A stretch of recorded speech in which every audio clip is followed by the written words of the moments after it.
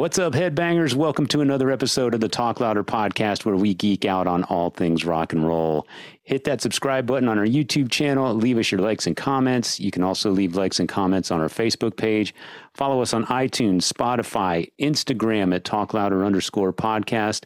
And of course, our website, talklouderpodcast.com, where you'll find links to our merch and all of our previous episodes. I'm Metal Dave Glessner, along with my co-host, Jason McMaster. And today we are joined by author Jeff Wagner is on the show today. And Jeff, pretty interesting career. He started off as an editor at Metal Maniacs magazine. More recently took to writing books. He's got 3 books published and is currently working on a 4th. The 3 books that are available now, one is called Mean Deviations. Currently out of print, but working on another pressing of that. And it's basically, just to put it in a nutshell, is it fair to call it a history of progressive metal? It says right there, Mean Deviation, 4 decades of progressive heavy metal away from Voivod. Does the artwork. Jeff Wagner's first book. I can't believe this is his first book. Yeah, very comprehensive. Yes, and the name of the book says it all. 4 decades of progressive heavy metal. It's basically starting. Well, I'm not going to say where it starts year-wise, but it's 4 decades of talking about prog metal. If you're a prog metal nerd, you have to own that book. It's pretty incredible. It's an absolute must. I barely, unfortunately, the interview for this was done probably 10 years ago. This is a while ago. But I remember him interviewing me about this through a connection through Mike Portnoy or Ron Jarzombek, of course. Right. And it really covers, it uncovers, I should say, anything and everything, not opinion really, but truths, where he actually spoke with the artist on, where they're coming from, how they personally feel about what it is they're doing, the impact of anything progressive. But it's also not leaving anybody in the dirt. If someone's recently just now getting into progressive metal, heavy weird music, there's stepping stones in here, and I talk about that in the interview today with Jeff about how, if you're new to it, and you don't know a whole lot, there's these starting places where mentions of Metallica and Merciful Fate and Megadeth and Pink Floyd and Queensryche and things like that. Those are like the breadcrumbs that lead you into the depth of what this book is really doing. I love it. Yeah, and obviously Watchtower is featured in there. That's my connection with Jeff, is how I even know him. And our episode with Billy White, which hasn't aired yet, I was referencing Mean Deviation to Billy, and that's what spawned me reaching out to Jeff. And I just found him, and we have him today. His newer books are, let's talk about this. It's a Peter Steele biography, Soul on Fire. Right. Comprehensive look into the public figures from the savage early days of Carnivore to his demigod status in the platinum-selling Typo Negative. Peter Steele's unique creative vision was unsurpassed. The cover is amazing.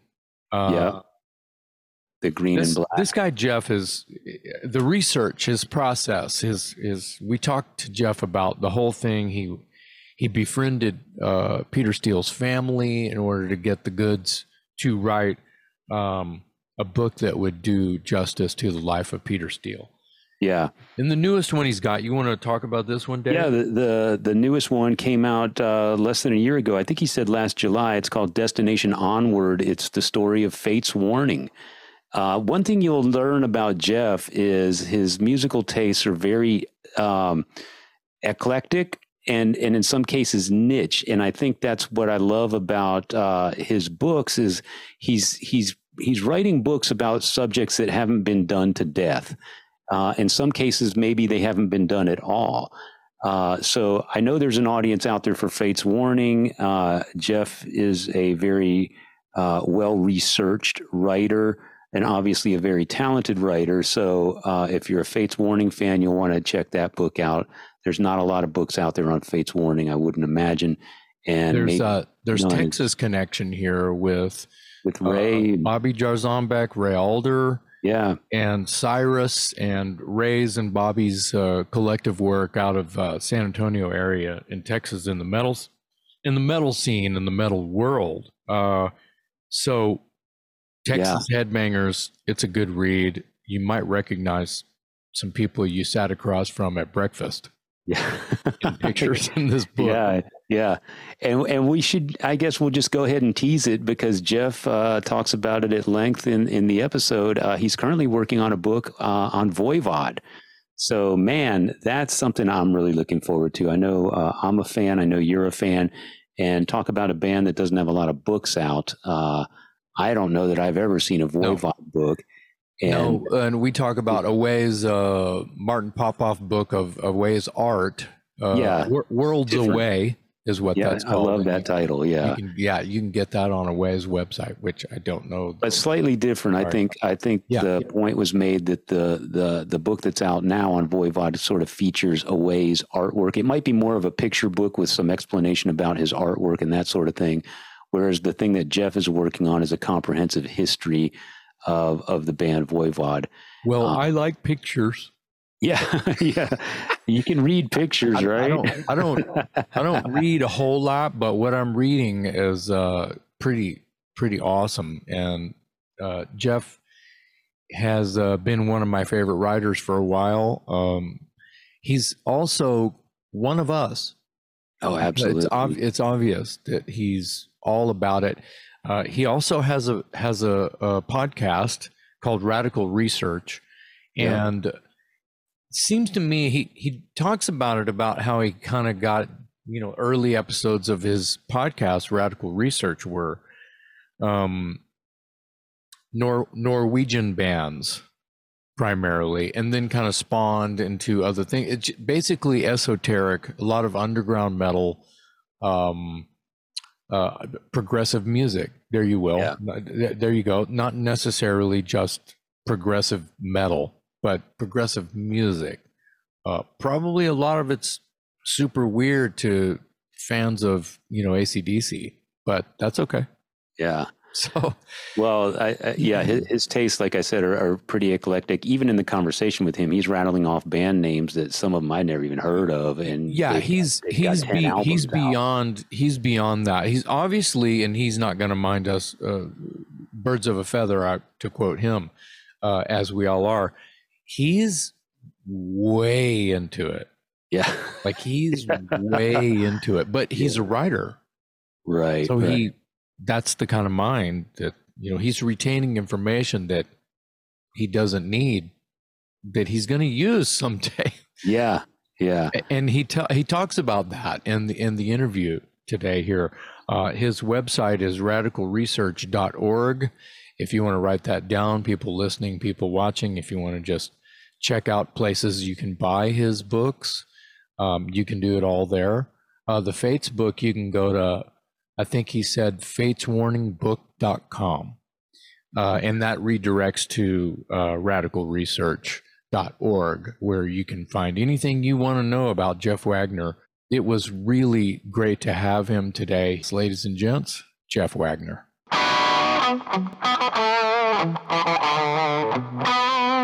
Yeah, we just have a conversation and hang out. We edit and post. We don't. Yeah. Sometimes we go deep and we get off subject, but that's when you get the best shit, in my opinion. For sure. Yeah. You want to know? A interview tactic I learned when I was writing the Soul and Fire book, and that is that if you ask a question and somebody gives you an answer and it doesn't feel like enough, just don't say anything. Yeah.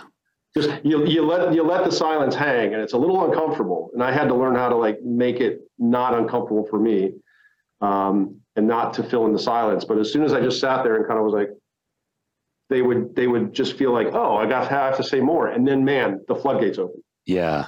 Wow. That was great. So if you ever are stumped and somebody's just not answering, that really works. Yeah. Well, there's not to talk about Dave with him in the room. I usually wait for Dave to leave the room before I talk about Dave. But he could write a book, and it would be cool in a fantasy video in my brain for you, Jeff, to become Dave's muse, because you're obviously ahead of the game. Dave has 0 books out, and you have many. Yeah. And I wish Dave would write a book. Yeah, I mean, and once you write the book, and it takes a long time. Yep. It's a hell of a process, but once you do, you get the fever for more. It's like, I want to write another one. I wish Dave would write my book. Dude, here's the thing. Everybody has a story. I wish you guys would both write my book. There you go. I mean, you have a great story. Every band has a story. Every person has a story. It's just a matter of, and I think now, I feel like we're getting into the podcast maybe, but. No, we are, and you're good. Keep going. Okay. For so long, there weren't metal books out there, and I was frustrated by that as a fan. I've been a fan forever. I'm 53. And I was like, by even the late 80s, I kind of wanted some metal books, and they just weren't there. And if they were these kind of slapped together, kind of Tiger Beat level, books on Judas Priest that weren't that great. And but now that the history has now decades and decades behind it itself, there's so much history now that it is time for books, and they've been coming out like crazy, and people are buying them. I remember hearing people say, "Oh, metalheads don't read. That'll never happen." Like bullshit, bullshit. Yeah. I learned how to read because you put out books. Hey man, doing a good service for the. I read as many music related books as I can get my hands on. So let me stop real quick and thank you for sending a couple books my way. Oh my God, yeah. The Peter Steele and the Fates Warning book. Right out of camera over here, right out of the shot, I've got a bookcase full of. I read every rock autobiography, biography, whatever that I can get my hands on. And I was kind of like you. I, as a kid growing up, I got my hands on every magazine that was out there. Hit Parader, Cream, Circus, then it was Rip, Metal Edge. Even before that, I mean, even as a kid, I was picking up 16 magazine because there was Kiss pictures in there, Same here. Yeah. But much like you, as far as any sort of book with any substance, a comprehensive look at a band or an artist or whatever, they were kind of few and far between, and especially in the niche that I was looking for. Like, you can find books all day long on the Doors and Led Zeppelin and the Who. Yeah. But where could I find an Iron Maiden book or a Guns N' Roses book or something like that? And now all that stuff is starting to come to fruition. And I think you're digging even deeper than that. Like, you're very specialized from what I've seen.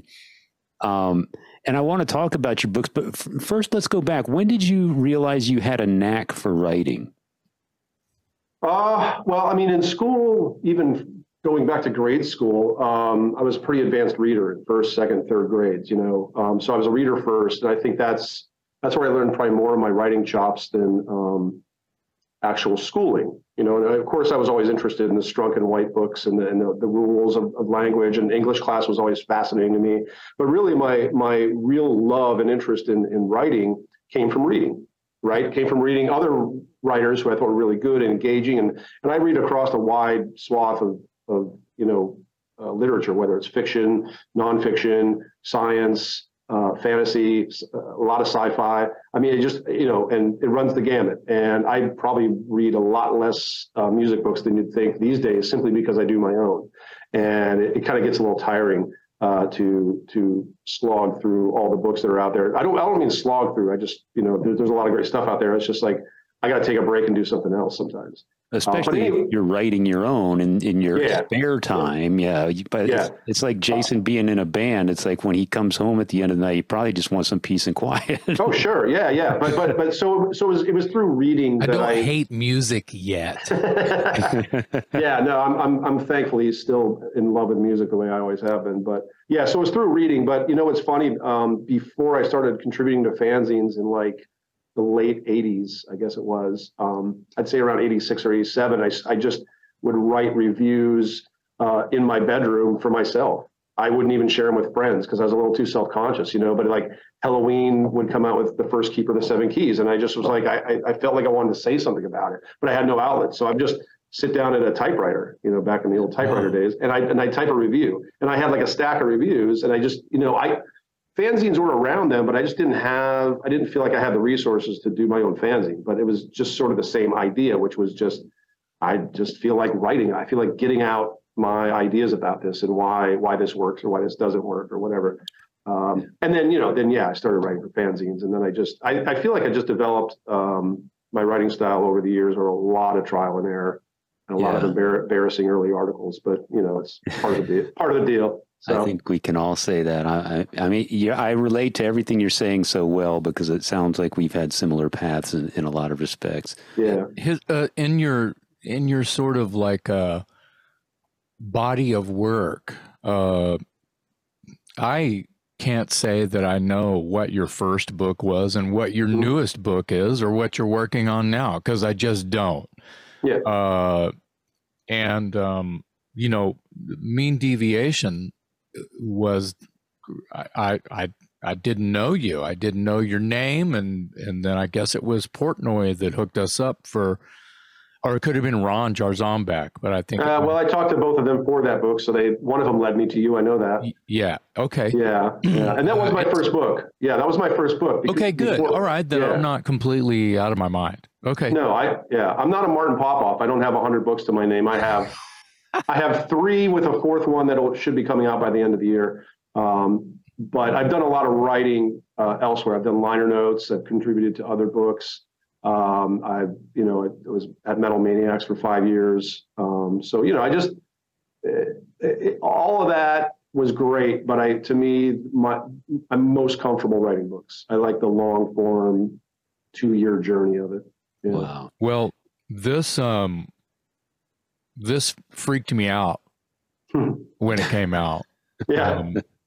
I mean, that's how it was supposed to. It was supposed to freak you out. This made me feel like smart. I tricked you, didn't I? You quoted me a few times in here, and I sure did. I sound like like I went to at least 10th grade, and what kind of where do you start? What is your process? How did you down to the cover art? I mean, did you probably didn't start with the idea to get a hold of Away from Voivod to do the cover, but no, but that was always in the back of my mind, because I have had, like, even before that, I had some contact with Voivod over the years as a journalist. So they knew who I was. It wasn't out of the question for me to approach Away. The way that book started was because Ian Christie, the owner of Bazillion Points, the author of Sound of the Beast, which was I'd say almost a pioneering genre book on heavy metal. Sure. He started Bazillion Points. That was one of the first books to come out on Bazillion Points. And years prior to that, we had hung out when I was in New York at Metal Maniacs, and he was living in Williamsburg, Brooklyn. And we were just pals, and we'd go to shows or whatever and hang out and eat good food. And he would even back then, and I think certainly after I left Metal Maniacs in 2001 and moved to Virginia, moved to the country, he was on me about, hey, someday you should write the progressive metal book, because he knew that was kind of like an area of great interest of mine, whether it was, the Fates Warnings and the Queensryches and the Dream Theaters, or whether it was super avant-garde stuff. Right. He knew I was all about all of that. So he was on me. And then as soon as he announced Bazillion Points, I think I got an email about it. He didn't tell me about it. I didn't know anything about it. I emailed him and I said, hey, if you're looking for a book on progressive metal, I know a writer, kind of joking with him because he had been on me about it for years. So it was easy. It was really easy to do. Or it was easy to make the decision to do. Yeah. Tackling the whole notion of what even progressive is as applied to metal is tough. I don't have sort of the definition of it that a lot of people do, which is that it's all about, it's all about technique, and that's it. It's not all about. That was pretty good. We need to record that and make a song out of it. Yeah, maybe make your theme song. New riff. But yeah, I had a lot of different ideas on what progressive was and what it wasn't. It's not a bunch of bands that sound like Dream Theater. I think Dream Theater are progressive. I don't think a lot of bands that sound like Dream Theater are progressive. That's an antithetical to what progressive really means. So anyway, it was a hell of a subject to tackle as my first book, because it's very broad. It's open to such interpretation. But I just, Ian encouraged me to just go just do what you want. You write the first book on progressive metal. Somebody else will come in with the second one, and they'll have their say. Well, so it gave me the confidence to just do it the way I wanted to do it. I want to jump in and say that, you're making it an easy enough sort of like plunge for someone who is maybe just today getting into prog rock or over the top, insane soundscape, metal, core, techno, right. Whatever you want to call it. But you're making it very, very simple, even on the cover. 4 decades of progressive heavy metal. You can't spell it out any, as soon as you start using some of the terminology that the bands might call their own style. Yeah.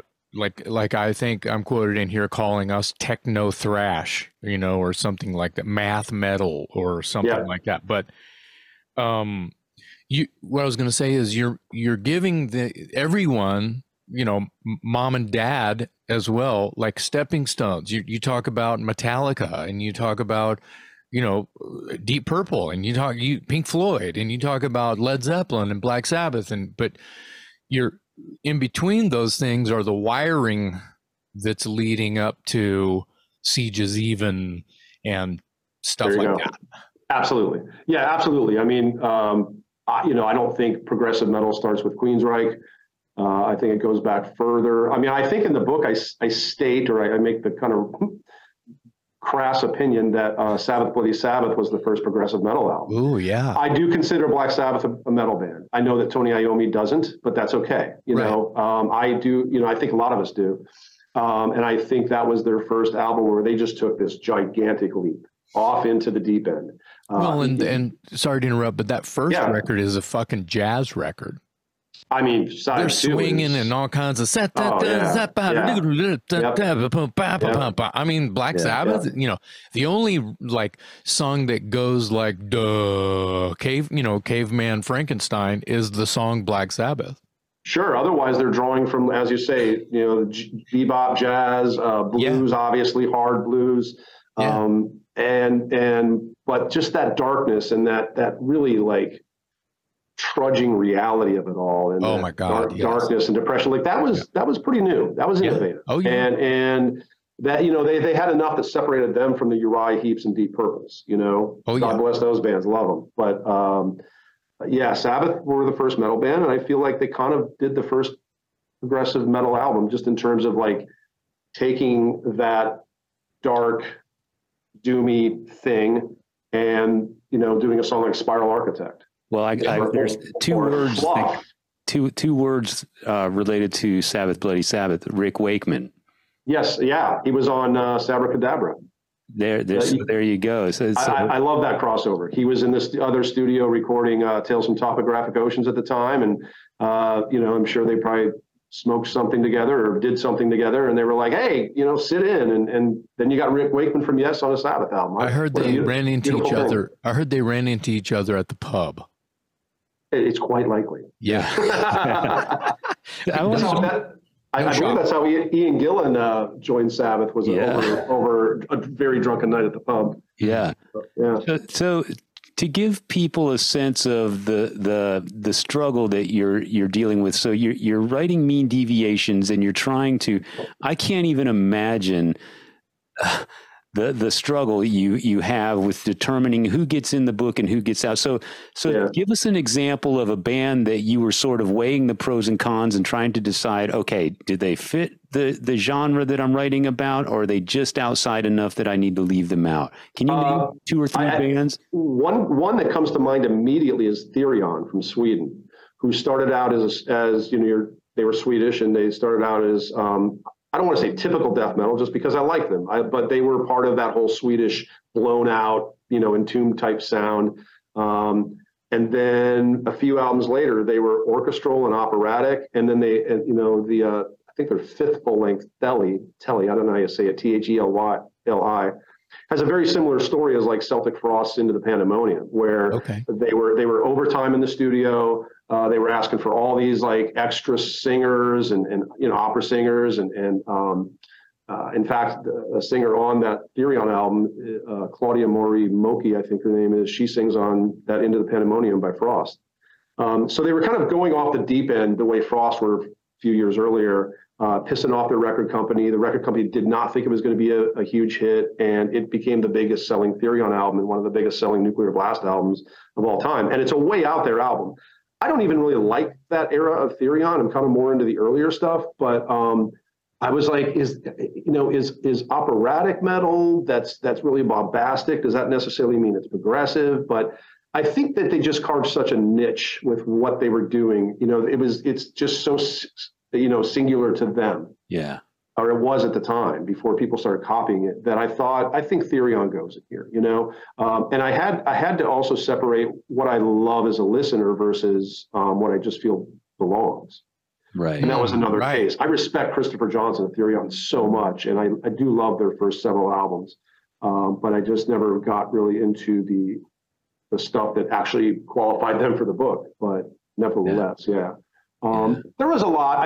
Tool was one of them. I had a couple pages on Tool and Faith No More, who I'm fans of both, but I just couldn't quite fit it in. I feel like they came from such different backgrounds, maybe. You know what I mean? Yeah. I was more interested in the bands that started as that demo level metal band and then found Gentle Giant or found King Crimson or found classical music or whatever it was. And then, then the writing morphs and then the evolution just gets so crazy.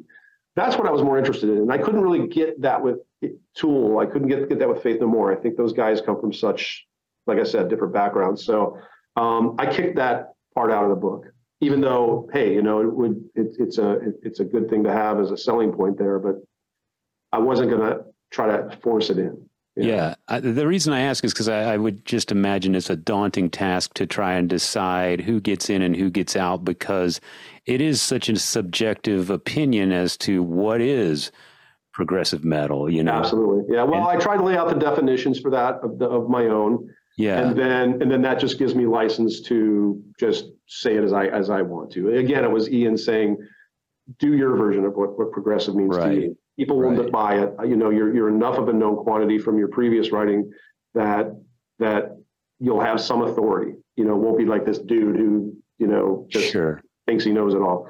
And I don't think I know it all, but it gave me the confidence to go ahead and just do my version. And it's funny because like every book I've done, I keep thinking, maybe I did the first book on Peter Steele. I want to see somebody do the second one, but nobody's done that yet. Nobody's done the second progressive metal book, as far as I know. Although there was one by Roy Avon, who he covered more of the modern sort of 90s era stuff, the sort of Dream Theater stuff. But I'm always hoping, again, I'll be the first in line to buy the next Fates Warning book if somebody else wants to write their version. Yeah. Yeah. I don't know if that's... Yeah. Ian makes a good point that you have established credibility. So when you come out with something, it may not be all inclusive. How could it? But at least it's coming from a knowledgeable source, and it's going to be well researched and thought out and that sort of thing. There's no way it can be all inclusive. It's just too vast of a universe to pick from. You mentioned the obvious question for me after seeing the cover of Mean Deviations and the artwork by Away is, when do we get the Voivod book from you?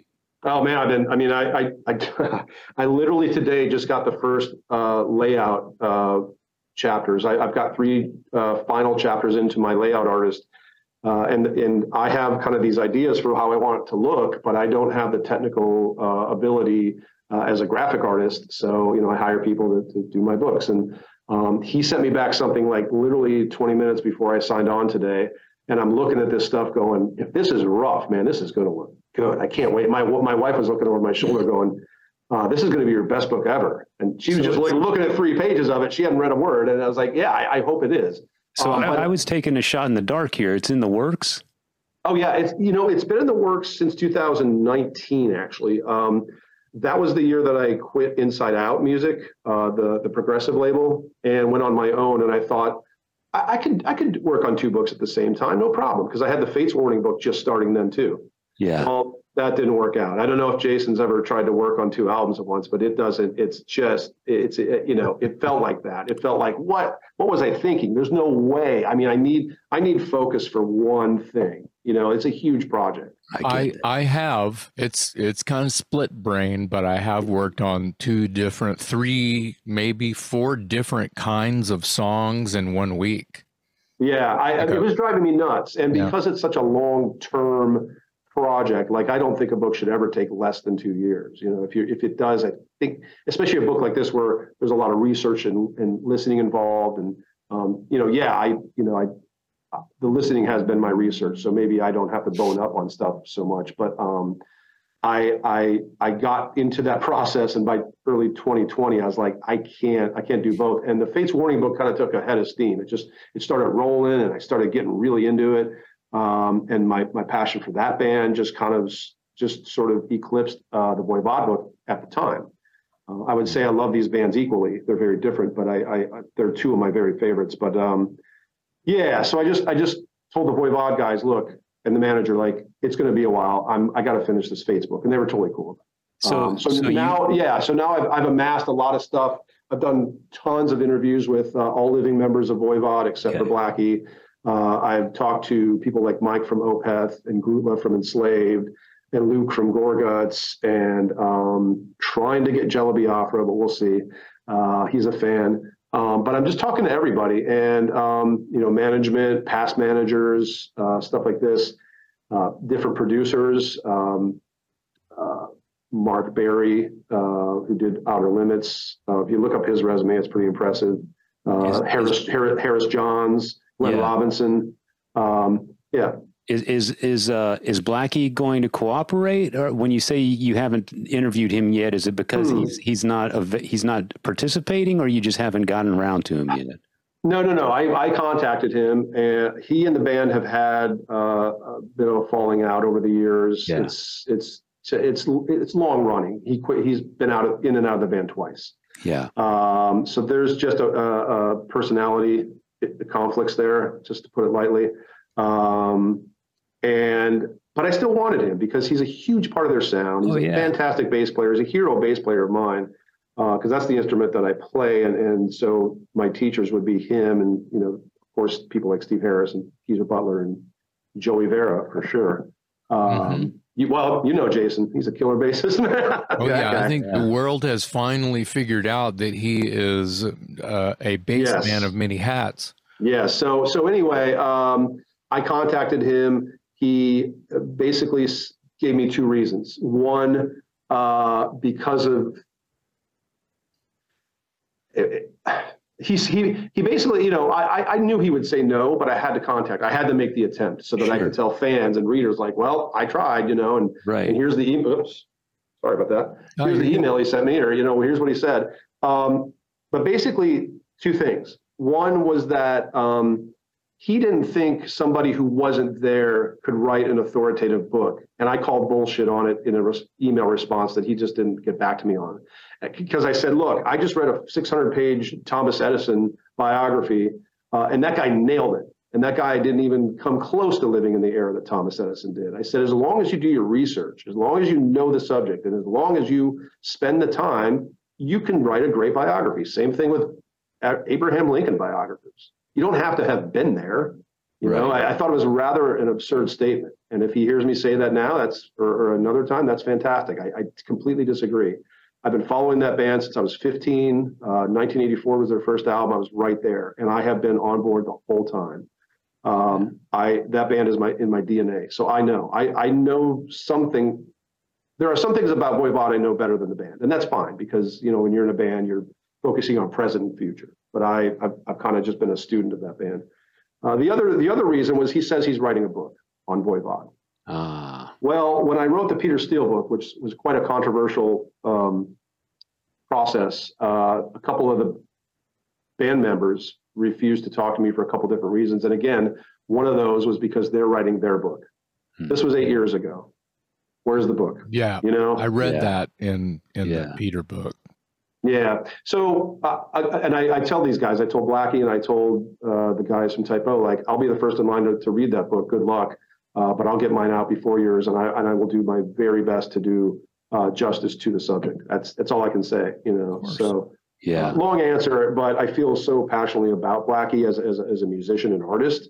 It's a little bit disappointing, but it'll be a great book nevertheless. No question. Yeah.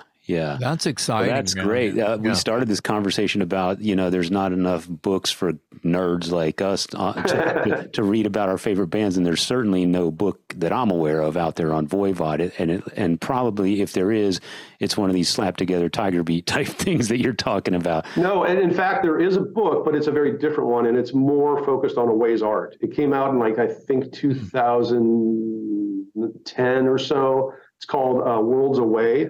And it was done by Martin Popoff, and it's a big hardcover, but the whole idea behind it was not really Voivod history and music analysis and bio. It was more to highlight Away's artwork through the years. Is that the same book that Away sells on his website? Yes. Okay. Yes. And it's a great book, but I think Martin knows I'm doing this book and he's psyched for it. He told me, and the band know that this kind of book that I'm doing also needs to happen too. Where you tell the entire history. The band has been through a lot of ups and downs. I mean, more than your average ups and downs that bands go through. Wow, they've been around forever too, and that's exciting. The changes they've seen, the major label stuff, the Faith No More Soundgarden tours, the trenches they were in the mid '90s, just doing it as a trio because they loved it and not making any money and actually losing money. It's a very interesting story. Yeah. I'll look forward to that one. Yeah. That's awesome. Let's talk about, we mentioned this one, the Peter Steele book. When you're writing something like this, this one specifically, did you learn anything about Peter Steele that you didn't know prior to writing the book? Yeah, definitely. Give us some examples. Well, there's some things I can't even say because I didn't even print them. And that's just going to have to go to my grave because I found out some really crazy shit. And the reason I didn't put that sort of stuff in the book was because to me, it didn't do any service to the art. And that's ultimately what I'm mostly interested in highlighting when I do a book is the music, the art, the aesthetic, the beauty of music. Now with Peter Steele, yes, you have a very deeply tragic personal story and a very mixed up person and a very intelligent and sweet and smart person.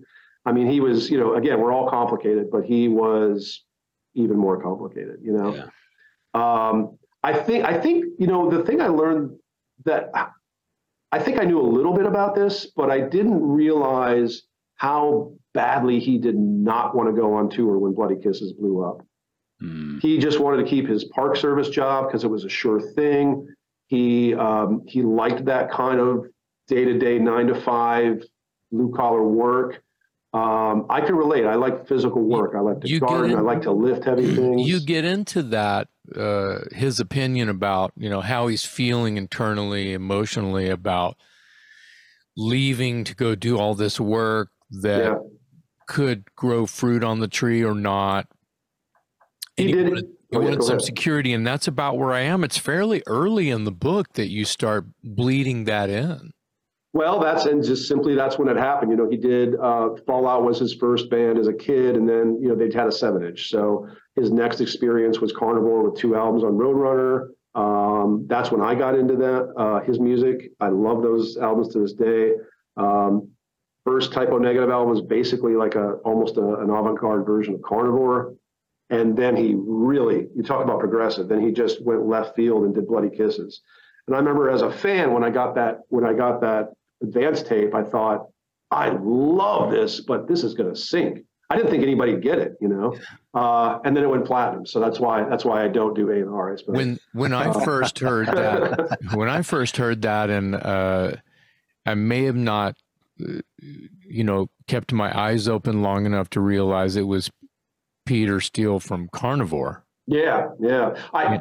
Why would you? Yeah. Why would you? Right. I wasn't looking for any clues that would lead. Oh, this guy was in a hardcore metal band called it was more like, because I used to listen to, Jack Daniels and pizza and, I shoot my birds away for the reaper. I used to sing that with my friends all the time. That acapella part. Yeah. So fun and over the top.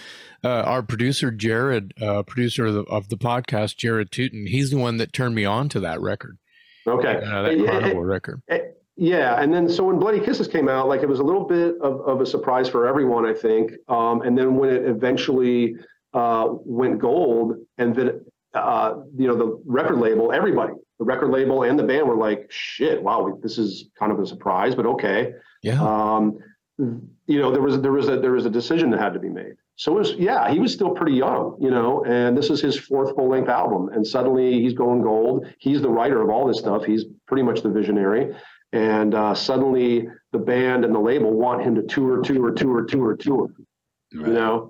I mean, this is what you got to do. We can take this album and go platinum if we want to. And they did. Yeah. The problem was he wanted to keep his day job. He really would have rather done that. He put it to the band and label that I want to be like the Beatles. I want to stop playing live and I just want to record. Yeah. I this is why I do this, is to write songs and record. I'm not because he was it's hard to believe, and he's so complicated that to call him an introvert is a little simplistic, but he didn't love all that attention. He didn't like the fact that his 6'7" frame and just godlike looks and all that brought attention when he walked into the room. He didn't really care for that. I think he dealt with it well. He dealt with it through humor. And he was very, very attentive to people, very sensitive to others in the room, we'll say. But he didn't want to go on tour. It made him nervous, very, very, very nervous. So here's the crux of the story, and the thing that I learned, again, to give you a very long-winded answer, the thing that I learned was that he turned to alcohol and eventually cocaine just to kind of deal with the nerves that he would get before shows. He's vomiting, he's shitting before shows. He's just like, he's freaking out with nervousness. And, rather than do that crap, he thought, well, this wine kind of works. I'll go with that. Yeah. And then eventually he got into some coke because, you're around that, or you have access to it. And before that, he was never really like a drug guy. In fact, he looked down on people around him that were like, just potheads. And, he had a very different view of drugs before the Bloody Kisses era. I think he always liked prescription drugs, but that's a whole other thing. He had to be medicated for legitimate mental reasons. And then I think those kinds of things came into the story as well. Anyway, I didn't realize sort of the nerves that he had and the lack of desire to actually be the rock god he became. So maybe I'm not far enough. I'm obviously not far enough into the book, but so no penalty, Dave. It's okay. Thank you. Having said all that, there's people that would wonder, well, then how do you reconcile the whole the Playgirl thing? Because that's obviously. Totally. You just described a man who's very sensitive and doesn't like the spotlight and all this, and then. I mean, posing for Playgirl is about as far to the other extreme as you can get. So, how do you reconcile those two public personas? One is actually a lack of public persona if he had it his way, and then the other one is just scream and look at me, literally. Yeah. Well, I mean, no doubt the guy was very, very, very driven by his sexual desires, and he was, he had a hell of a libido. He had girls in every state that they played in. So this was a drive of his. This was, a great interest of his, Can't fault him for that. But I think he also was always the provocateur. He was always wanting to just jab society, jab people, jab things, jab ideas, jab politics, and make a mockery of everything. Yeah. It was hard to tell where he stood on some issues because you were like, is he serious? Is he being sarcastic? He was the ultimate kind of devil's advocate type person. And I think the Playgirl thing he took as a lark, like that's hilarious. Yeah. You know, like I'm gonna do it. So I think again, we talk about his complexity. And I'm sure, in fact, you know, I talked to somebody who wouldn't go on record with me, but she was a photographer of that session, and she told me how nervous he was. You know, but it was, I don't know. I think it was just another challenge for him. It was money. You know, he got some money for it. Sure. Yeah. But it is, you raise a good point. It's sort of antithetical to his desire to just be left alone and just not really liking the spotlight. But at the same time, I think he's that complex that it is. It's one of those left turns he took. You're like, oh, really? It's probably something. Well, I mean, I don't know. I'm sort of making this up as I go along, but based off of what you're saying and where I am in the book, it sounds like his sisters, his mom, women are a connection. Oh yeah, and might even be muse for him, which could lead to, you know, everything that you're saying about, you know, women and his libido. On top of the fact that what he's writing about, at least half the time, it seems to me, in typo music, is it's sexual, and the grooves are kind of what's the best way? They're taunting and they're sexy. There's things going on in the music that are attractive to a certain degree of sexuality. Oh yeah, sure.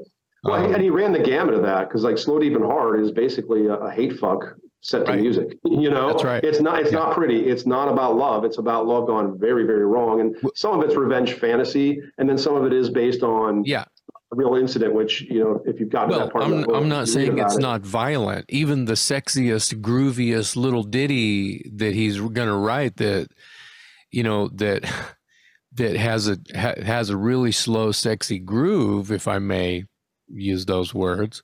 Yeah. It's scary. Well, look at, he's still putting that on top. You know, Yeah. Like the October Rust is a very passionate album, and I think it's a very sedate album. It's probably one of his most, or I should say, least violent records. And there's a lot of romance to it, a lot of passion. But you have Die With Me. You know, it's still on this sort of morbid side somehow. Right, Romeo and Juliet. That's just always going to be in him. Wolf Moon is on there. That's about loving a woman during that time of the month, the lunar cycle. Okay.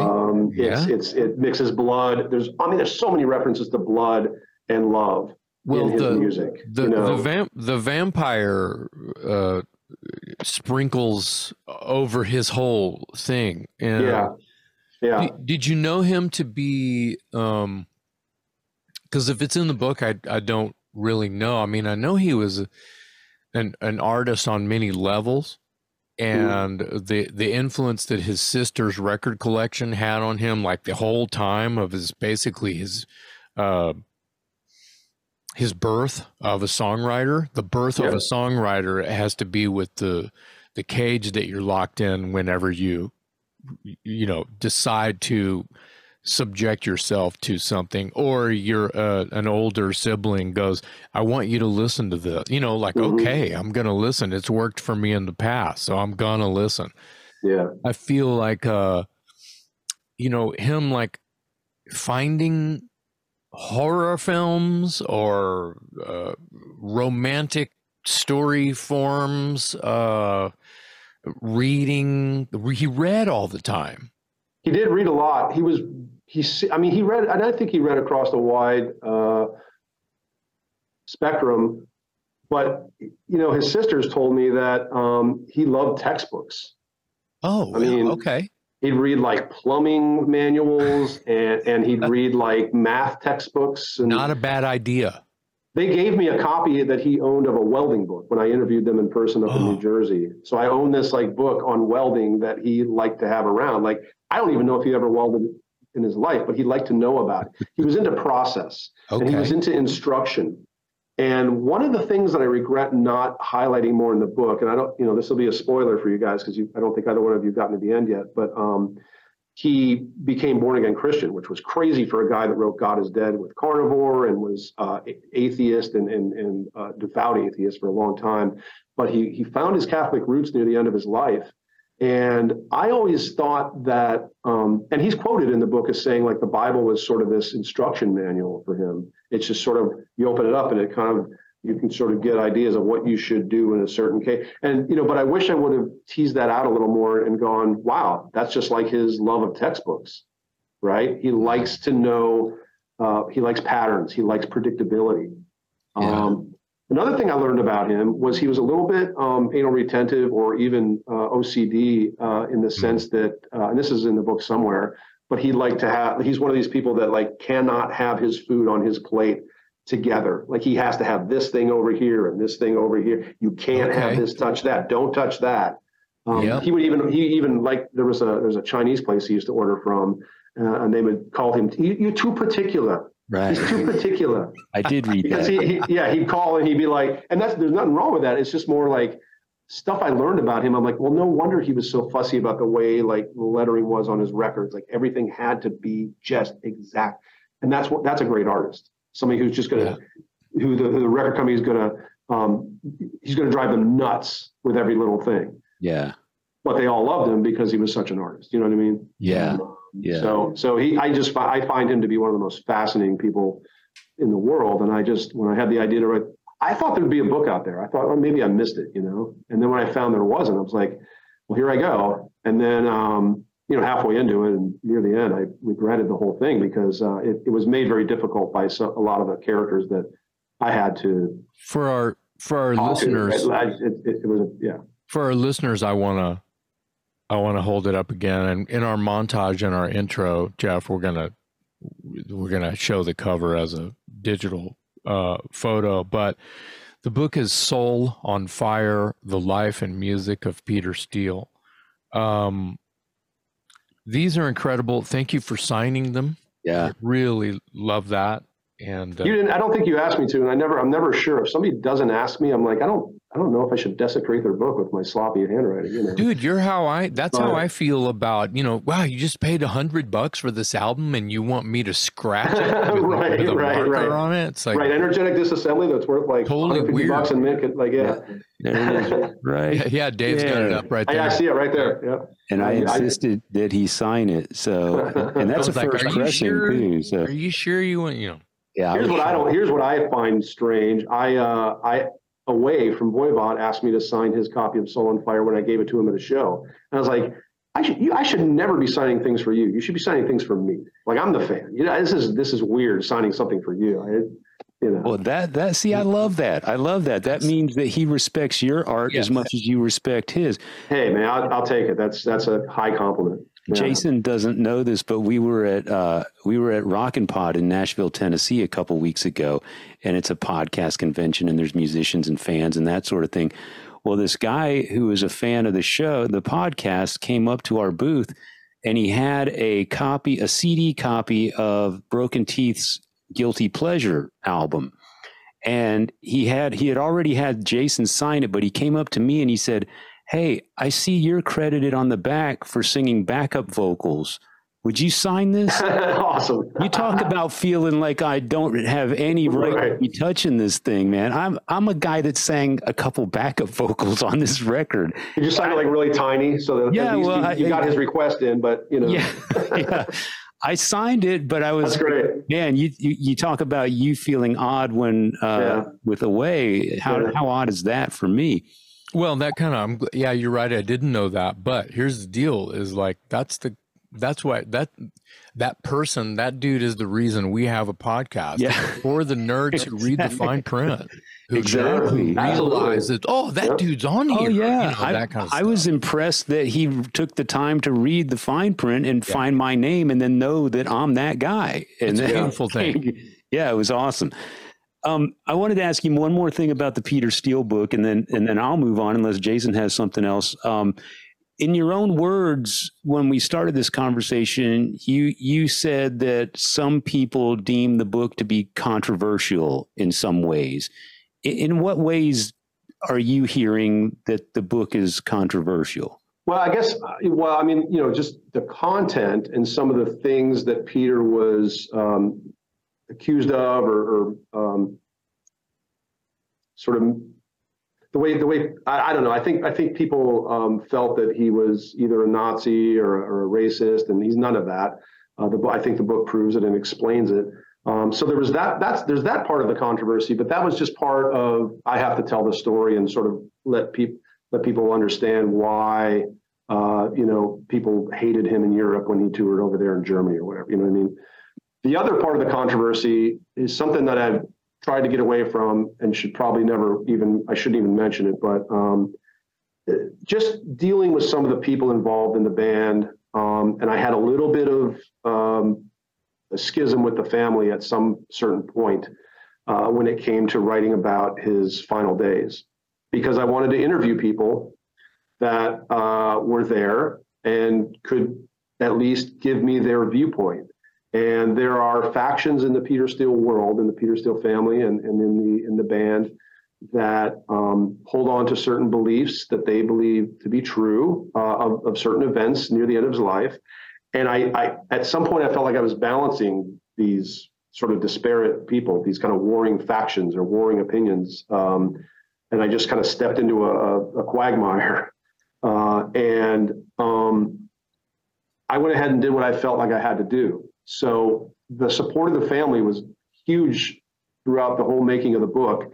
And near the end, when I wanted to talk to one certain person named Pam, she's in chapter 13, they pulled out all support and started to lambast me publicly on their site. And I didn't take kindly to that, because I was basically just had turned into an investigative reporter, which was also not anything I wanted to do, but I had to find out some facts and pull some hospital records and some ambulance records and find out truths. And I just went ahead and did it. I did finally hear from them, and they thanked me. They told me that right before the book was published that they thought Peter would have liked it and thought I did, had done a good job. Wow. So that was a huge relief after having a lot of schism with them. But, the band never really came around and talked to me, because they, at the time, I don't know how it is now. This is like now, 7 or 8 years ago. They had some beliefs about certain things where if you talk to the family, we're not going to talk to you. If you talk to us, the family probably wouldn't have talked to me. It seemed at the time that I started the writing that I had to pick sides. And that was a really uncomfortable position to be in, and one that I was like, I didn't know I was stepping into that when I made the decision and announcement that I was going to do this book, but I had to see it through. Yeah. And I just did the best I could. The reason I went with the family was because they had things like pictures and memories that allowed me to tell his story, because this is not a typo negative book. It's a Peter Steele book. People have to remember that. I think the Fallout chapter is in some way just as important as the typo negative chapters. Certainly the carnivore chapters are as important as the typo chapters. It's about Peter. So I felt that they could help me give a rounder picture of him as a person, and I could get quotes from the band through other sources, because I learned from Mean Deviation or any other writing I've done that as long as you cite a source, you can borrow things. Right. You can't take an entire article and cite it, but you can take a piece and you can cite that. And your citation is your legal grounds to include that in your reporting, in your writing.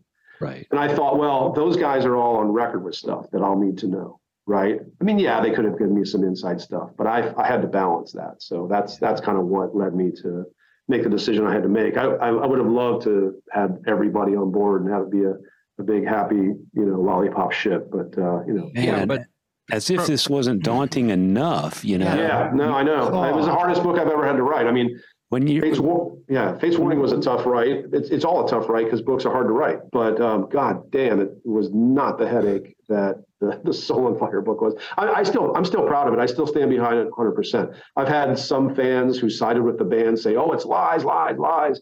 And every time that has ever come up, or every time I see that, and I see it less and less, thankfully. But every time I would see that, I would challenge those people to go, "If it's lies, give me your proof.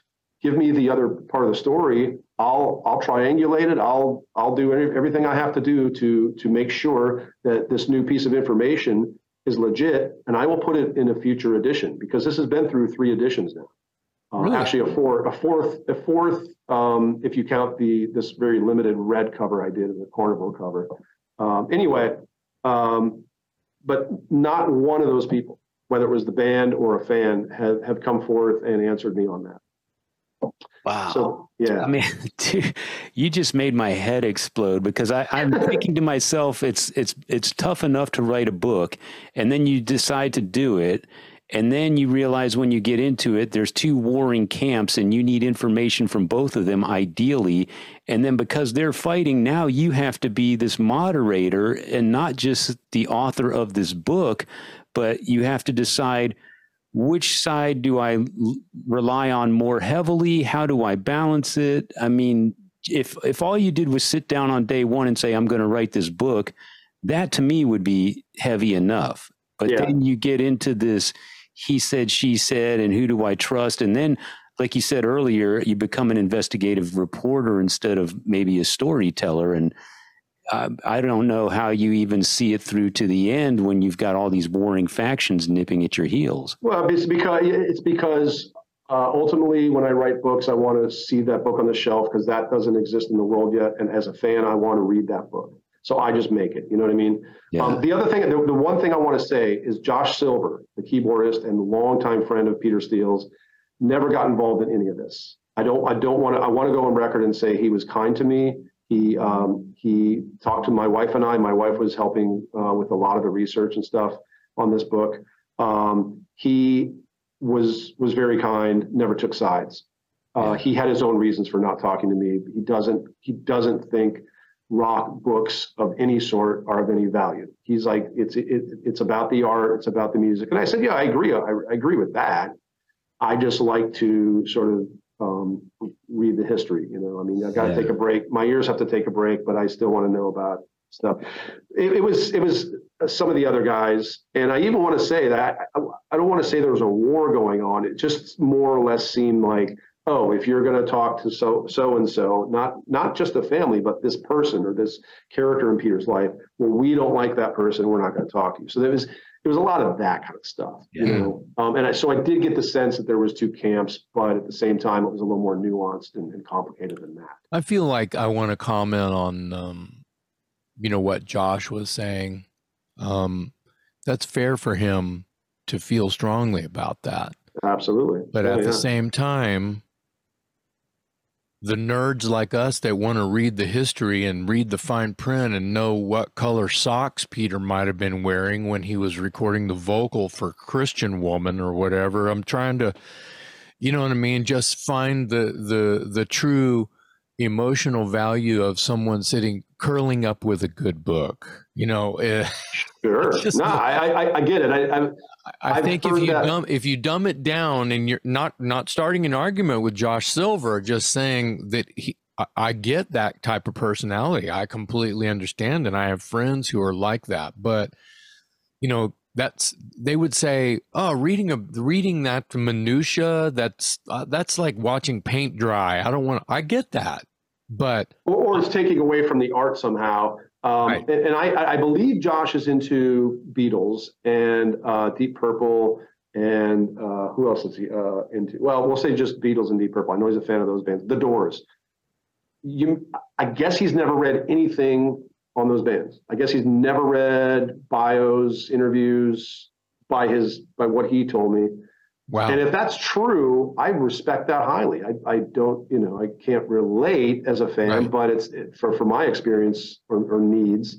But yeah, I get it. It is all about the music. But again, it's such different perspective, because if it's all about the music and he doesn't want to consume this stuff, great. For me, it's all about the music, which is why I write books, because it's an extension of the music. It's an extension of my love. If someone has a story about how they got the guitar tone on Smoke on the Water, and you're a guitar player, but you're like Josh, and you say, "Oh, I don't want to know that. That's bullshit." You want to know that. You kind of want to know that. Well, if there's a certain tone you're trying to go for, or is your influence, you kind of want to know what the nucleus, the cell, the beginning, the genesis of that. I do. I want to know where it comes from. But yeah, I even love reading books if they're well done. I like reading books on bands I don't even like. Like I don't like the Rolling Stones. I'm just not a fan. Okay. I've read 2 books on them. Yeah, I love it because they have a really fascinating history. It's kind of like that thing of like every person in the world has a story. We could all have our own biography out there. Yeah, in a way we do. It's called Facebook and Instagram. But yeah. No, I'm with you on that. I've read books by artists that I'm not necessarily a fan of, just because I can appreciate the story of making music. And I like to hear this person obviously had some success because I've heard of them and there's a book out. So how did they go from the garage to being worthy of a book or a 10 album career or 20 albums or whatever? I may not be a fan, but there's some substance there, and I want to follow that. I want to hear that journey, because to me that's fascinating. Well, we're all rock and metal fans, and like it's part of our stream. No matter if we're taking part in their art, it's still part of this heritage that's being built every year. So I want to change gears a little bit. Mm-hmm. Starting with we'll merge what you've got going on with Peter's book. Is you have this his family. It sounded like the bonding with his dad and the influence of his mother and sisters. It just seemed very loving, and I think that they influenced him on how to treat people. And had to probably deal with as best he could with him being tall and odd, and just even buying clothes was probably a bitch, right, things like that. He was a big odd bird, and you have some family photos in there of him and his friends, and he's a giant compared to his friends in every anyway. So awkward, right? But he had that loving unit that he's always connected to the whole time, and he was smart, and he was reading, and he was creative, and and he had all this stuff. And then you go over to your Fates Warning book, Destination Onward, and I'm not very far into that one either, but what I've soaked up is the main beginnings of Jim. Yeah, Dave's holding it up there. Jim Matheos is moving all across the country, and his mom is not really well grounded, it seems, and it seems different immediately with Jim. Then they're 2 different people in 2 different worlds, but the obviously the same DNA of music is there, and Black Sabbath. Yeah, they do have Black Sabbath in common, absolutely. Yes, they do. And they're both primary writers in their bands. I mean, Peter Steele, sole writer, Matheos, always the primary writer. Articulate, intelligent, very well read, didactic. He didn't even finish high school, and the dude is smart as a whip. Jim is a genius, in my opinion. Yeah, he is creative on a daily basis, I'm sure, and has made his own way. And I think in the book he talks about, and I'm not glorifying this, but like 8th grade or something. I think he started to really, he said he just put his head down on the desk and just get through school so he could go home and play and listen to records and just be, well, he always wanted to be a musician. I mean, yeah. It's just the only thing for him. And I think sounds that familiar. Right. Yeah. I mean, that persistence of like, this is all I want to do. Yeah. And some people don't have the guts to chase that. Yeah. Some people don't want to make the sacrifices. It's one of the reasons Fates Warning had such a lineup history is because a lot of the people didn't want or couldn't make those sacrifices to tour or whatever it was. Yeah, I just feel like you're saying that he's like 16 and he's dropping out. Yeah. He's like, this is wasting my time. I could be playing my guitar right now. Absolutely. I could be writing my first song that I give a shit enough about to show my band because I want to play it this weekend. Yeah. Whatever and it's this, but it seems to be he's a little bit, like he's moving here and his mom is, not helping much. I don't want to talk shit about anybody. What's interesting about that, I'm glad, I kind of made a point to introduce that in the beginning, just when I'm introducing the original guys. Yeah. Well, you're not bagging on his mom, and neither am I. I'm just saying. Well, no, not at all. Yeah. Not at all. What happens with Jim later in the book is when I talk about the Theories of Flight album, which I think is probably unanimously the favorite Fates Warning album of the more modern era or the later records. Mm-hmm. When I talk about the Theories of Flight album, Jim gave me a wealth of information that I didn't know about, and that album is not a concept record, but a lot of it, including the artwork, is about his moving and how. And so he finally addressed that in his music way later, in their what was 13th, 14th album, something like that. Wow. It took him that long to just address all the moving and what the effect it had on him and his life. Mm. So that was something I didn't know going into that book.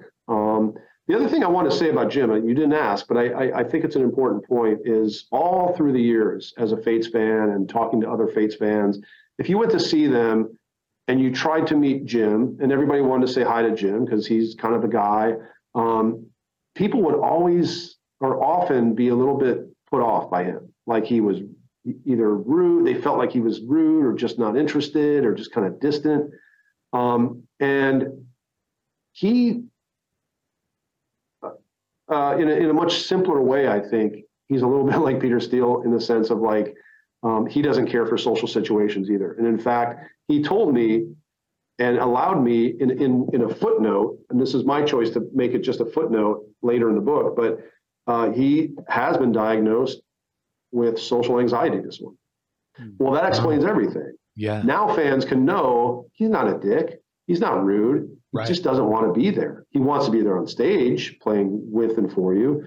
He wants to write. He wants to share his music with you, but he does not really care to be around a whole lot of commotion on the bus or whatever. Just not that kind of guy. Well, it's been some years ago now, but one of my bands, Evil United, we were doing a short Texas run supporting Fates Warning. And, I've known Joey forever, but it was and Bobby Jarzambek, of course, I've known even longer, a little bit longer.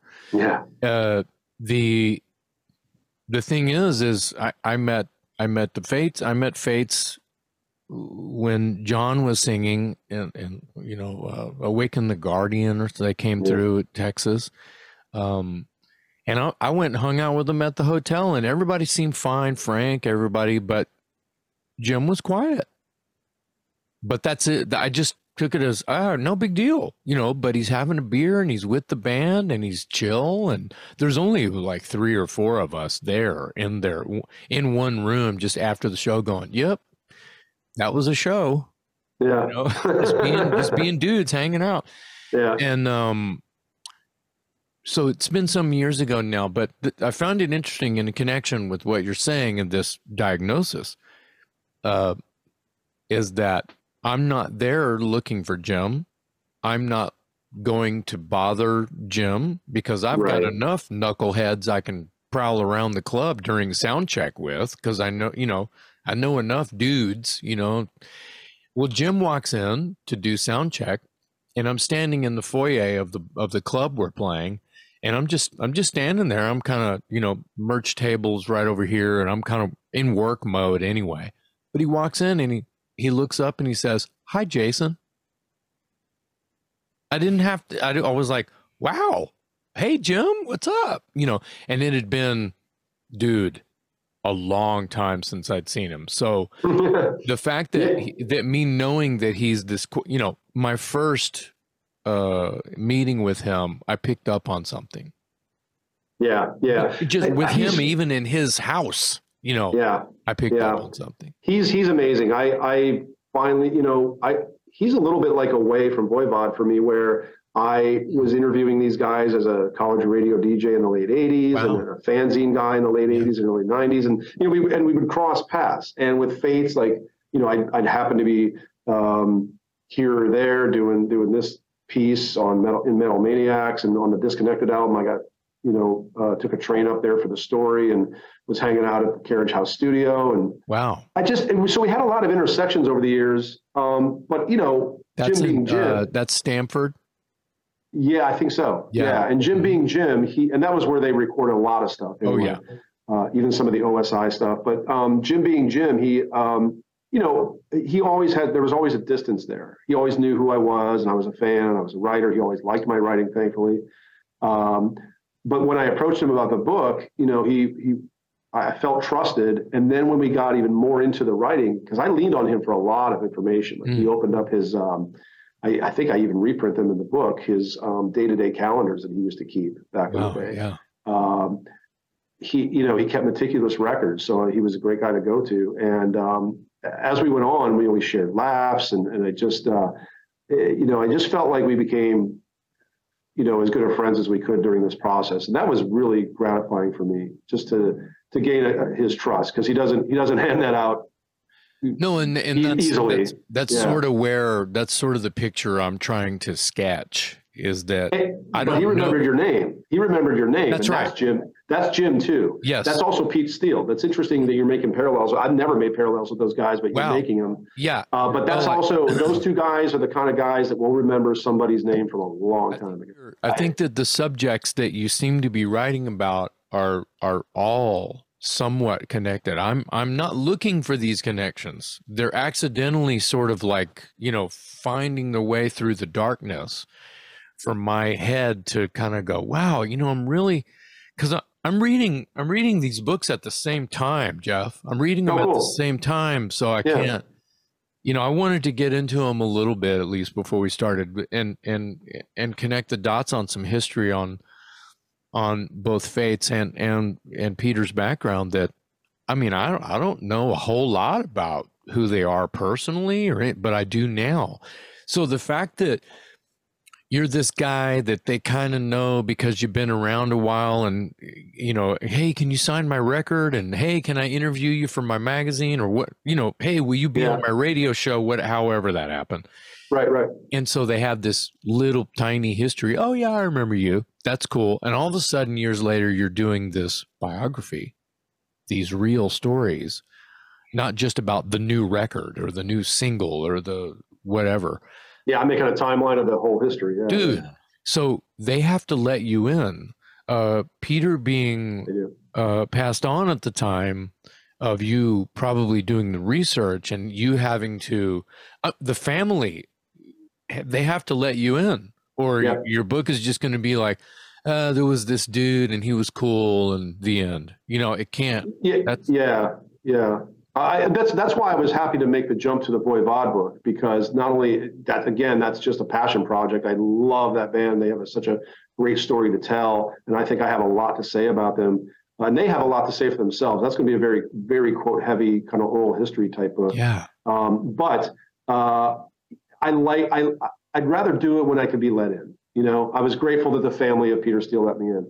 I'm grateful that all of Fates Warning, not just Jim, but every single guy Let me in, let me bug them, let me follow up if I needed to, let me bug them for photos. Like they understood that we were kind of doing this together, and that was a nice feeling. Same thing with Voivod. I have a question for Dave.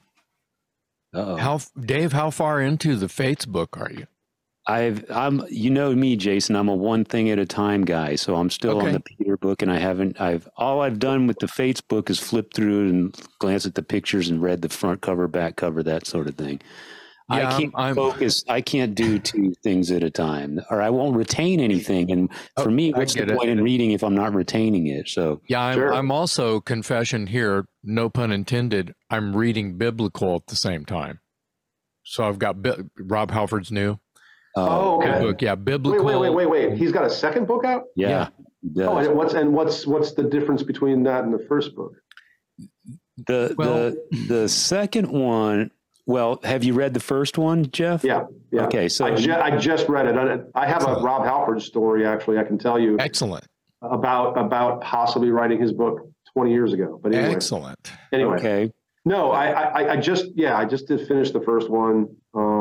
Right. So the first one, I interviewed him about a week before the second one was coming out. So I asked him to sort of preview, give me a sense why are you doing a second book so quickly, and how does it differ? There needs to be a difference, or it's kind of pointless. And so he said that the first one is more about the story of his life, and it's actually very little about Judas Priest. Judas Priest is sort of the framework, but it's really about the life of Rob Halford. Confess is personal. Yeah, it's very personal. And then, so his answer to my question about, well, how does the second one differ? The second one, as Jason said, is titled Biblical. Mm-hmm. And he said the second one is more about the process of being in a band. Like, how do you hire an attorney? How do you hire a booking agent? How do you route a tour?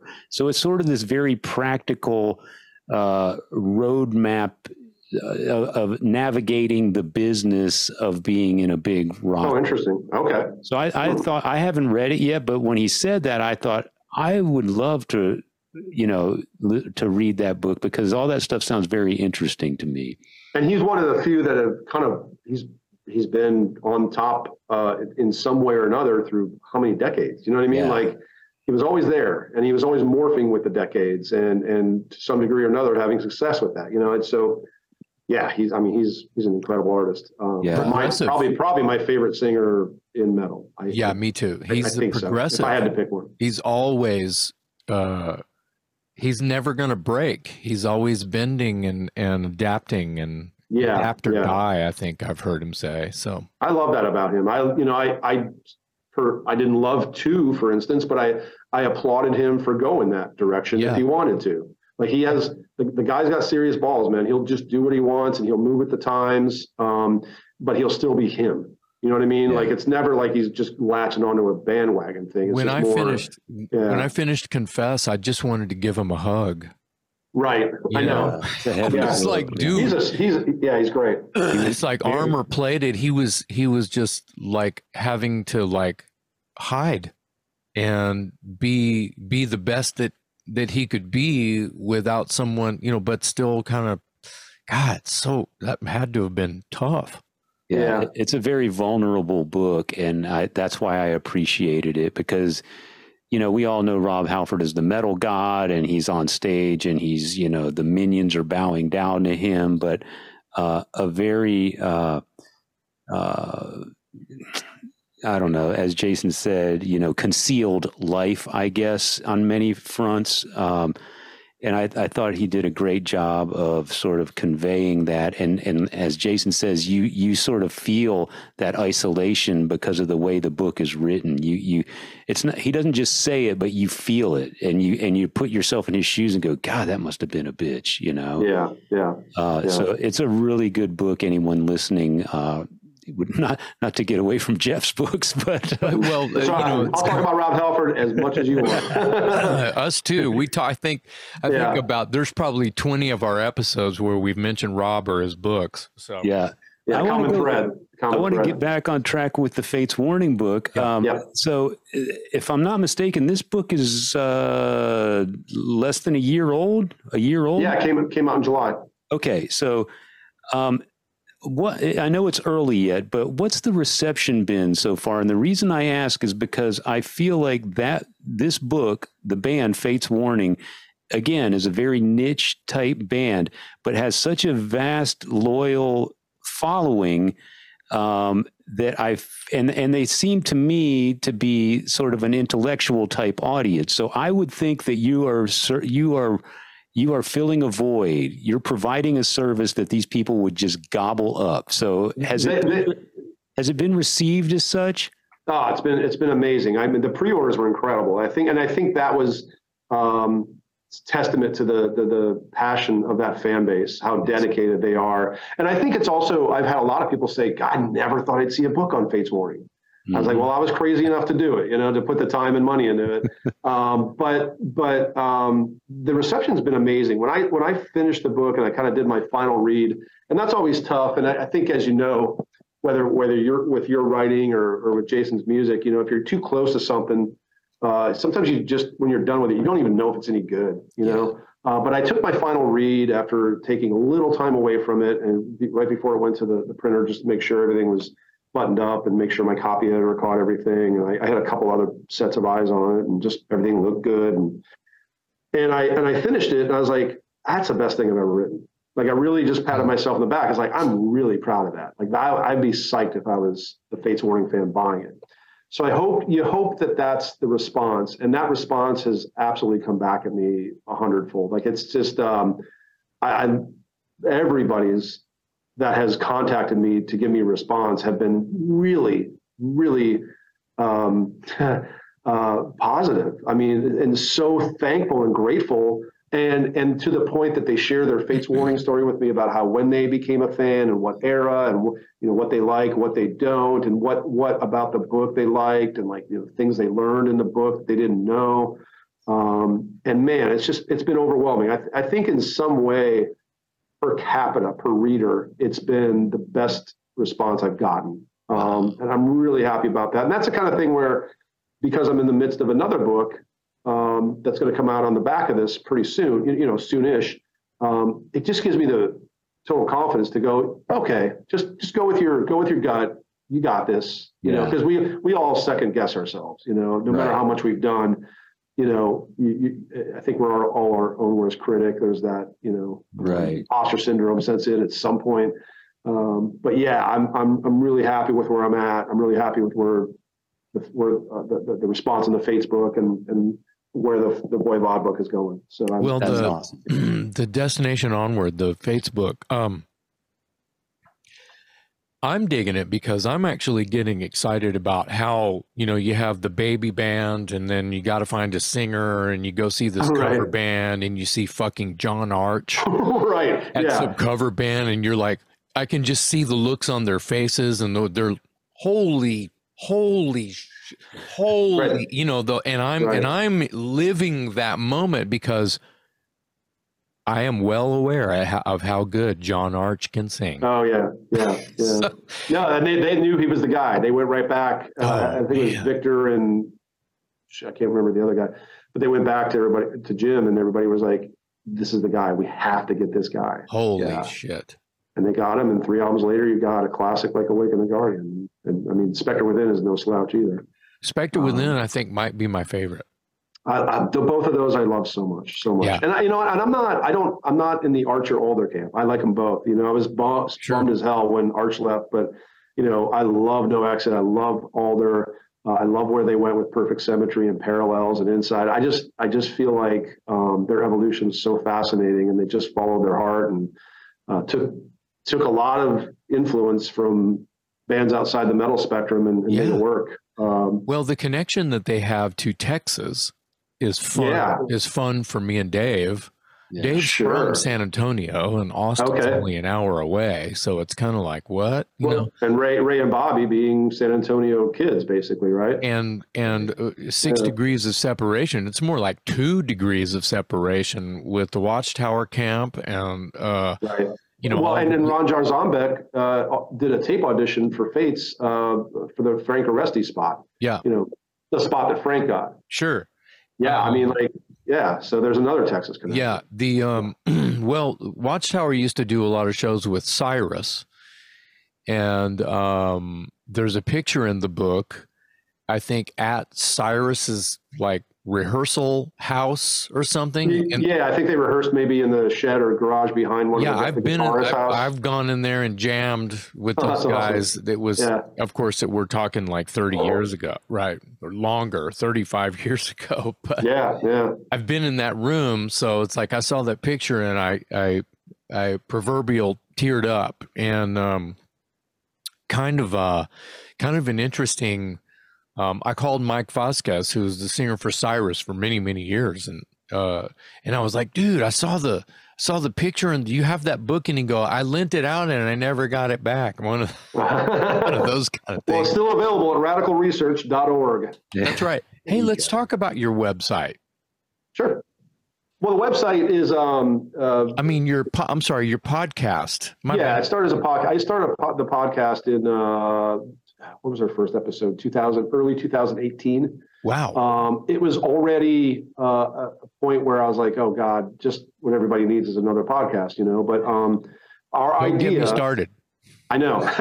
Well, we all, it was fun, and I was listening to certain podcasts, none of them about music. I was listening to a Seinfeld nerd podcast. Wow.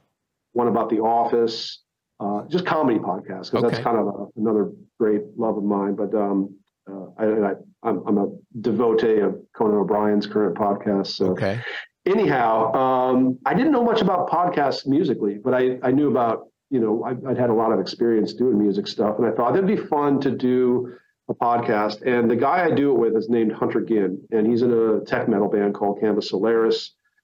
He's a phenomenal drummer, and he's a phenomenal musical mind. We've been friends for about 20 years, and we were tossing the idea around of writing a book about post black metal Norway, meaning because that whole story's been told ad nauseum, to the point that there was that Lords of Chaos movie. It's just and I love that music very much, but I never wanted to tell that story. But the story that I'm fascinated by is Ulver, Arcturus, Solefald, all these bands that sort of came out of the black metal scene and then just erupted into this avant-garde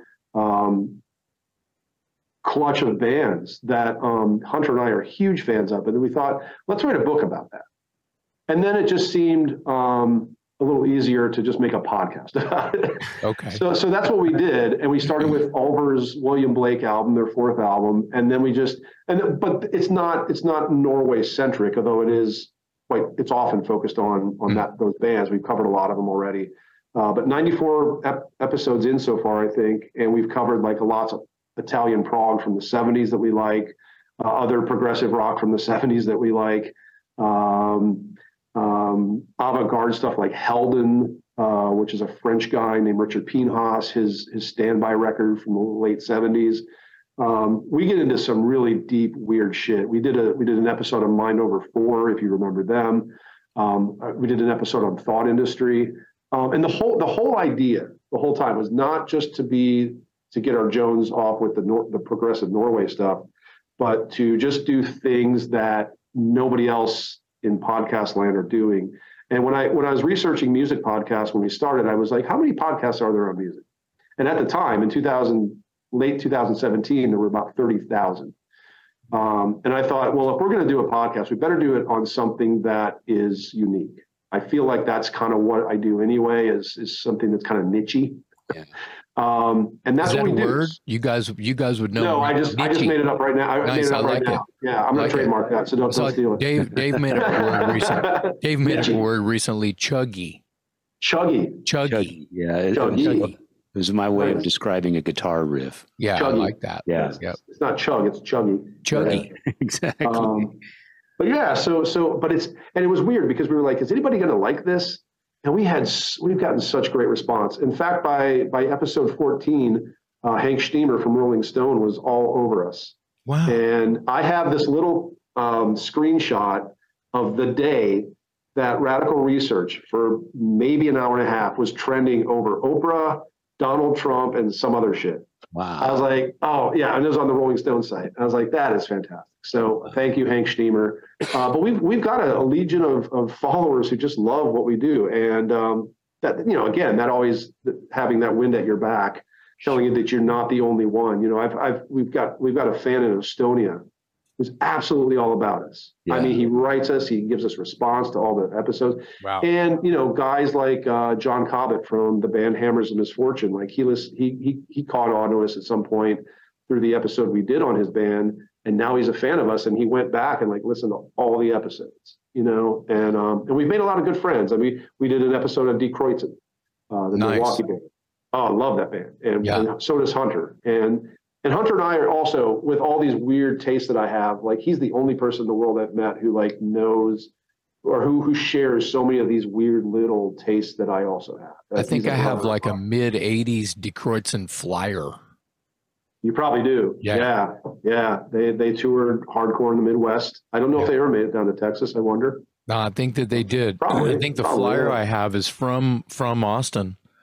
But I also think I have a Bay Area show. They did flyer for that. But you talk about a band, 4 albums, and they went from the fastest hardcore anybody had ever heard this side of early Bad Brains. And by 91, they were basically, it was like a kind of a angular Jane's Addiction sound. I mean, they really fascinating evolution, and I think all the records are good. So it's tell us again the name of your podcast. Radical Research. Radical Research. Okay. Yeah, and the website is radicalresearch.org. And then when I put the Soul on Fire book back in print, I decided to make that the hub, to where people can get it, and just kind of have everything under the Radical Research umbrella. That's why the Radical Research logo is on the Fates Warning book. It'll be the same on the Voivod book. Just kind of have everything under one umbrella. Yeah. What's the time frame on that Voivod book? Well, I really want to get it out for Christmas pre-orders because that's always a good idea. Yeah. Financially. That's your business hat showing. Sure. I don't know if that's possible. I'm not going to rush it just to do that. Sure. But if it doesn't come out by then, it will definitely be out early probably the first quarter of 2024. I'll have to put that on my list because Jeff, we got to make sure. Hey, Dave, earmuffs. Hey, Jeff, whatever I can do to get one of those for Dave for Christmas. Oh yeah. Okay, cool. Yeah, I would love to get one for Dave for Christmas. Okay, Dave, you can take the earmuffs. Dave, you can take the earmuffs off now.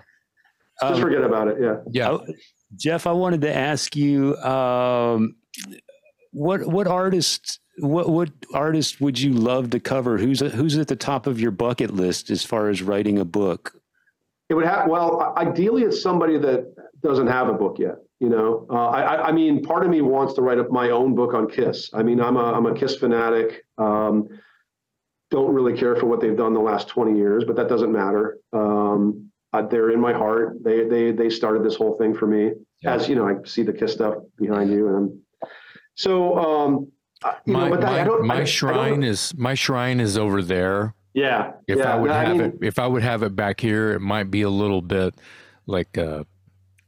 too much. Kiss band. And I love a lot of their eras. And I think they have one of the absolute most fascinating stories in music. Just how they did so little with so much, or so much with so little. Yeah. At first, just the odds seemed to be so against them. And God, 2 years later, Kiss Alive. Not only that's probably the only album by the band I love where I'd say it's my favorite album by them is a live album, but I can't help it. It's that good. That's a common thread on this show is Kiss Alive. It's a record that incredible. Yeah, everyone sits on that one. Never get tired of it. Yeah. But that I own about 30 Kiss books, right. And I know there's more out there I don't have. So what book am I going to write about Kiss? I don't know. So let's talk about artists that don't have a book. I would really like to write a book on Anathema, the English band. Started as a doom death band, came up with Paradise Lost and My Dying Bride, and kind of morphed into this, modern rock thing that more in common with maybe Porcupine Tree and Radiohead. Yeah. I love that band. I think there's a great story there. There's at its core, two brothers, but they have sometimes had the three Kavanaugh brothers in the band. Just the musical evolutions they've gone through, the incredibly heartrending subjects that they've written about.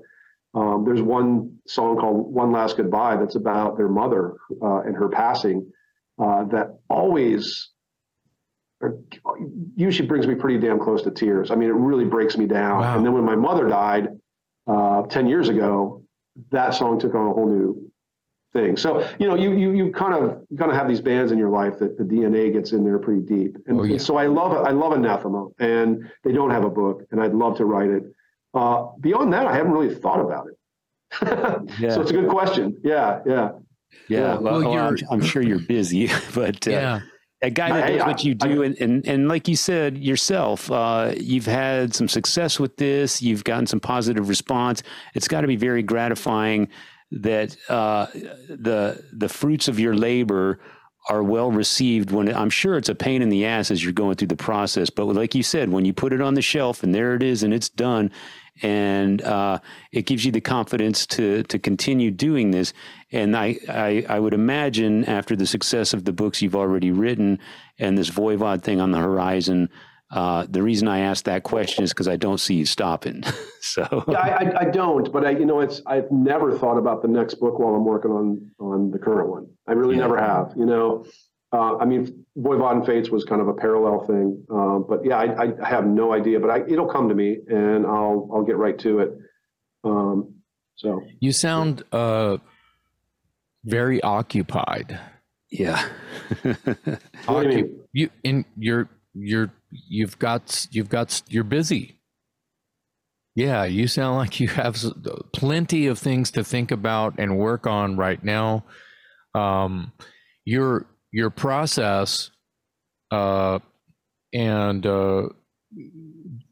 basic research and how you might even start that process of writing a book, finding the subject and just basically starting to dig. Do you feel like you know enough about a subject to start some kind of draft just by memory, or things you already know, or are you a fact checker from day one? Well, I mean, I have to check some facts at some point, like especially ones I come across that I wasn't aware of. But it was really weird because when Mean Deviation came out in 2010, people were like, "Man, you must have done so much research." I was like, 90% of the research was sitting in a room, listening to music and listening to albums all the way through in the dark. Like I'm one of those, I'm a hi-fi guy. Like as much as I do with writing and gardening and spending time with my wife and my animals, I can never get enough time in the music room. You know what I mean? Like it's always about getting back there. I've always got an agenda of like, old records I'm listening to, old favorites, stuff I'm buying off Discogs that's old, but new to me, maybe some new music. So to me, the research is really truly in front of the stereo. I think Martin Popoff said, like, you can't do this kind of thing without logging your time in front of the stereo. That's the research. So honestly, Mean Deviation I got some weird responses when people would say, how'd you research all that? And I was like, well, a lot of it was already up here. I mean, it really was. Okay. So but I've been lucky enough to live a life where like I can keep that stuff up here and pay my rent by doing it somehow. Right. Whether it was working for Century Media Records or whether it was working for Metal Maniacs magazine, like somehow I did it. I don't know how I did it, but I did. So my first throw was pretty good. That everything is right here because of, as you put it, which I like, time logged in front of the stereo. Yeah, I could like I didn't do it this way, but like with the Fates book and the Voivod book and the Peter Steele book, I could have sat down and written the basic bio and then filled all that in with the quotes and the extra things I learned and whatever the people involved, because I got to lean on people to help you put that story together. But I have with all those books, I have done an outline. I'm like, bam, bam, bam, bam, bam. I don't really need to look up stuff. Like I know album years. I wouldn't say I'm a savant with that stuff, but I've been accused of knowing way too much. I have a friend. A friend. You're one of us, man. We all have. Yeah. My buddy. I'm good friends with a guy named S. Craig Zoller. He's turned into being a movie maker, and an author. But I met him when I was in New York, and I brought him onto Metal Maniacs staff as a writer because his writing was phenomenal back then. But we were there used to be that Metal Meltdown trivia game. Have you ever seen that? Yeah, Do you remember that? Yeah, when that came out? It was like a Trivial Pursuit style metal game. And we were playing it once, and I got a question on Grim Reaper, which is not a band. He knows I'm not a fan. I don't dislike him. I've just never been a fan. He's a huge fan. He loves his Grim Reaper. Okay. So I get this thing right. He didn't know it. And he's like, God, you even know stuff about bands you don't like that I like. Like, he gets so pissed off. And that's been an accusation I've had other friends tell me. It's like, you know more about bands that you don't even like than I do, and I like these bands. Like, I'm like, it's one of my talents is to absorb this shit like a sponge, Well, I think that makes sense, because, if you can be a very disciplined and very skilled writer, but if you don't have a certain innate passion for your subject, you're not going to be as good as the guy who has that passion and is equally as skilled as a writer, right? So, I mean, you take a very talented writer and ask them to write about Fate's Warning. Structurally and grammatically and all that stuff, they can put the facts together and timeline a story. But a guy like you who goes into it with all this a lifetime of knowledge in your head and this fandom that, that colors the writing, it's going to be a better book. It makes perfect sense. Maybe that's why, one of the things that I like in terms of response, and this goes back to like when I was doing my own fanzine and writing for Metal Maniacs, is I seem to be able to get people to buy records. Like they'll say, after reading Mean Deviation, here's a list of like 26 records that I bought, and I love that. I mean, that's better than anything. That's the best reward. Fans love that. Yeah. So if I can excite people, to investigate things or to rethink some things. I was talking to Doug Keyser the other day about another reissue of Energetic Disassembly.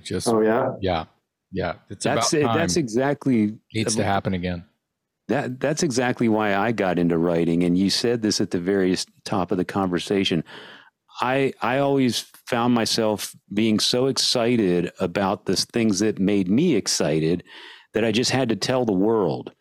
And the way to do that was by writing about it. So that's what got me into this, into the writing game. It's like, I want to review records. The greatest compliment I can get is if I go and I review a concert, somebody goes, "Oh my God, man, I felt like I was there. I felt like I was standing right next to you." And that's similar to what you're saying. If you can be that convincing with the written word, that means your passion came through. And it glommed on to the person that's reading your piece, and they're like, "Wow, I was either there and I enjoyed it with you, or now I'm a fan and I'm going to go buy the records." But in a way, you're kind of a salesman for that, even though salesman has this sleazy connotation. But it really all started with my need to make other people as excited about something as I am about it. Yeah, absolutely. Yeah, that's the beginning and end of it, really. Ultimately, Yeah, right on. Yeah. It's an excellent contribution, and I'm really enjoying your books. Like I said, if Mean Deviation, which is where we started this with, and where you started, it being your first book, I'm still blown away. Recently we had Billy White, original guitar player for Watchtower, on this show, and he's kind of been sort of to the metal people that watch our show or listen to Talk Louder podcast. They don't know what to think or say when Billy White comes up in conversation. And it was kind of like this interesting idea to like, well, let's get him on the show. I still talk to him sometimes. So, I mean, that guy, I thought he disappeared, so. Well, I mean, Watchtower had such an influence in the mid 80s. They remind me a little bit of Psychotic Waltz, where they were two bands that didn't get the recognition that they probably should have. They were innovative, really smart, really on the cutting edge of what they were doing with the metal art. and they were on the lips of everybody in the underground. Watchtower was, and I feel like people need to know more about Billy White. So the more you can, he had more influence on metal in general than I think people realize, because the metal bands that were bigger back in 85, 86 were listening to Billy White's stuff. Right. Yeah. They just were. I mean, so, I remember Watchtower from that band. I was trying to put myself aside as much as possible, even though I am a ham with a microphone. I try to put myself, disconnect a little bit, and I referenced you. I think I told you in an email. I referenced things from Mean Deviation, and became emotional while I'm quoting my quotes or reading things that other people had said and mentions and things like that. And where I was going with it with Billy was, how does that make you feel that when you were, 17 writing this shit, that it was like no other anything out there in the universally, pretty much. Right. How does that make you feel right now? The artwork on the cover, that's Billy White's brain. That's his intellectual property. And I didn't know that. And then to walk away from that, where are you now? And looking back at that old sort of skeleton you left, exoskeleton that you shed your skin, and you became, because you grow, he grew into something else. He's a practicing Buddhist, and he's basically a priest now. So he went from a million notes being played in right like this to one note for a really long time, right? Right. Interesting. And that's okay. Yeah. It's great. Sure. It's all that journey and what you're getting and what you're giving. Yep. So in using Mean Deviation to just kind of like bring him back in and make him sort of force him to think about it for just a second, to sort of look in that mirror or that prism of crazy, it was smiling. Dave is my witness, smiling and just like, oh my God, I haven't even thought about that. And so, it's just really an amazing thing. But it's your collection of things that are in the book, because I'm not just, I'm sure I'm referencing things that relate to Billy, but there's more to it than that. Anyway, I love Mean Deviation. I'm super proud. I show that to, friends, family, moms and dads, and I'm so proud to have been a part of your brain. Well, you are, and my listening, I've been listening to you since Energetic came out. Yeah. But also, I'm really happy, and this is no joke, not just because I'm on this podcast with you, but that was one of the parts of Mean Deviation that people would really bring up a lot, was the Watchtower thing. Because I think because it was kind of like a mini book on Watchtower. That's probably the most that had been written about them up to that point. Oh, there's no doubt. And people really appreciated it, because I think it really put them in their rightful place. So when people would respond and review the book, that was one of the parts that would really constantly come up, was appreciation for that part, that band. So I'm really happy about that. Well, throughout the book, if you look in the back, the glossary or whatever, to look at all the pages where Watchtower is mentioned, there's a ton. Right.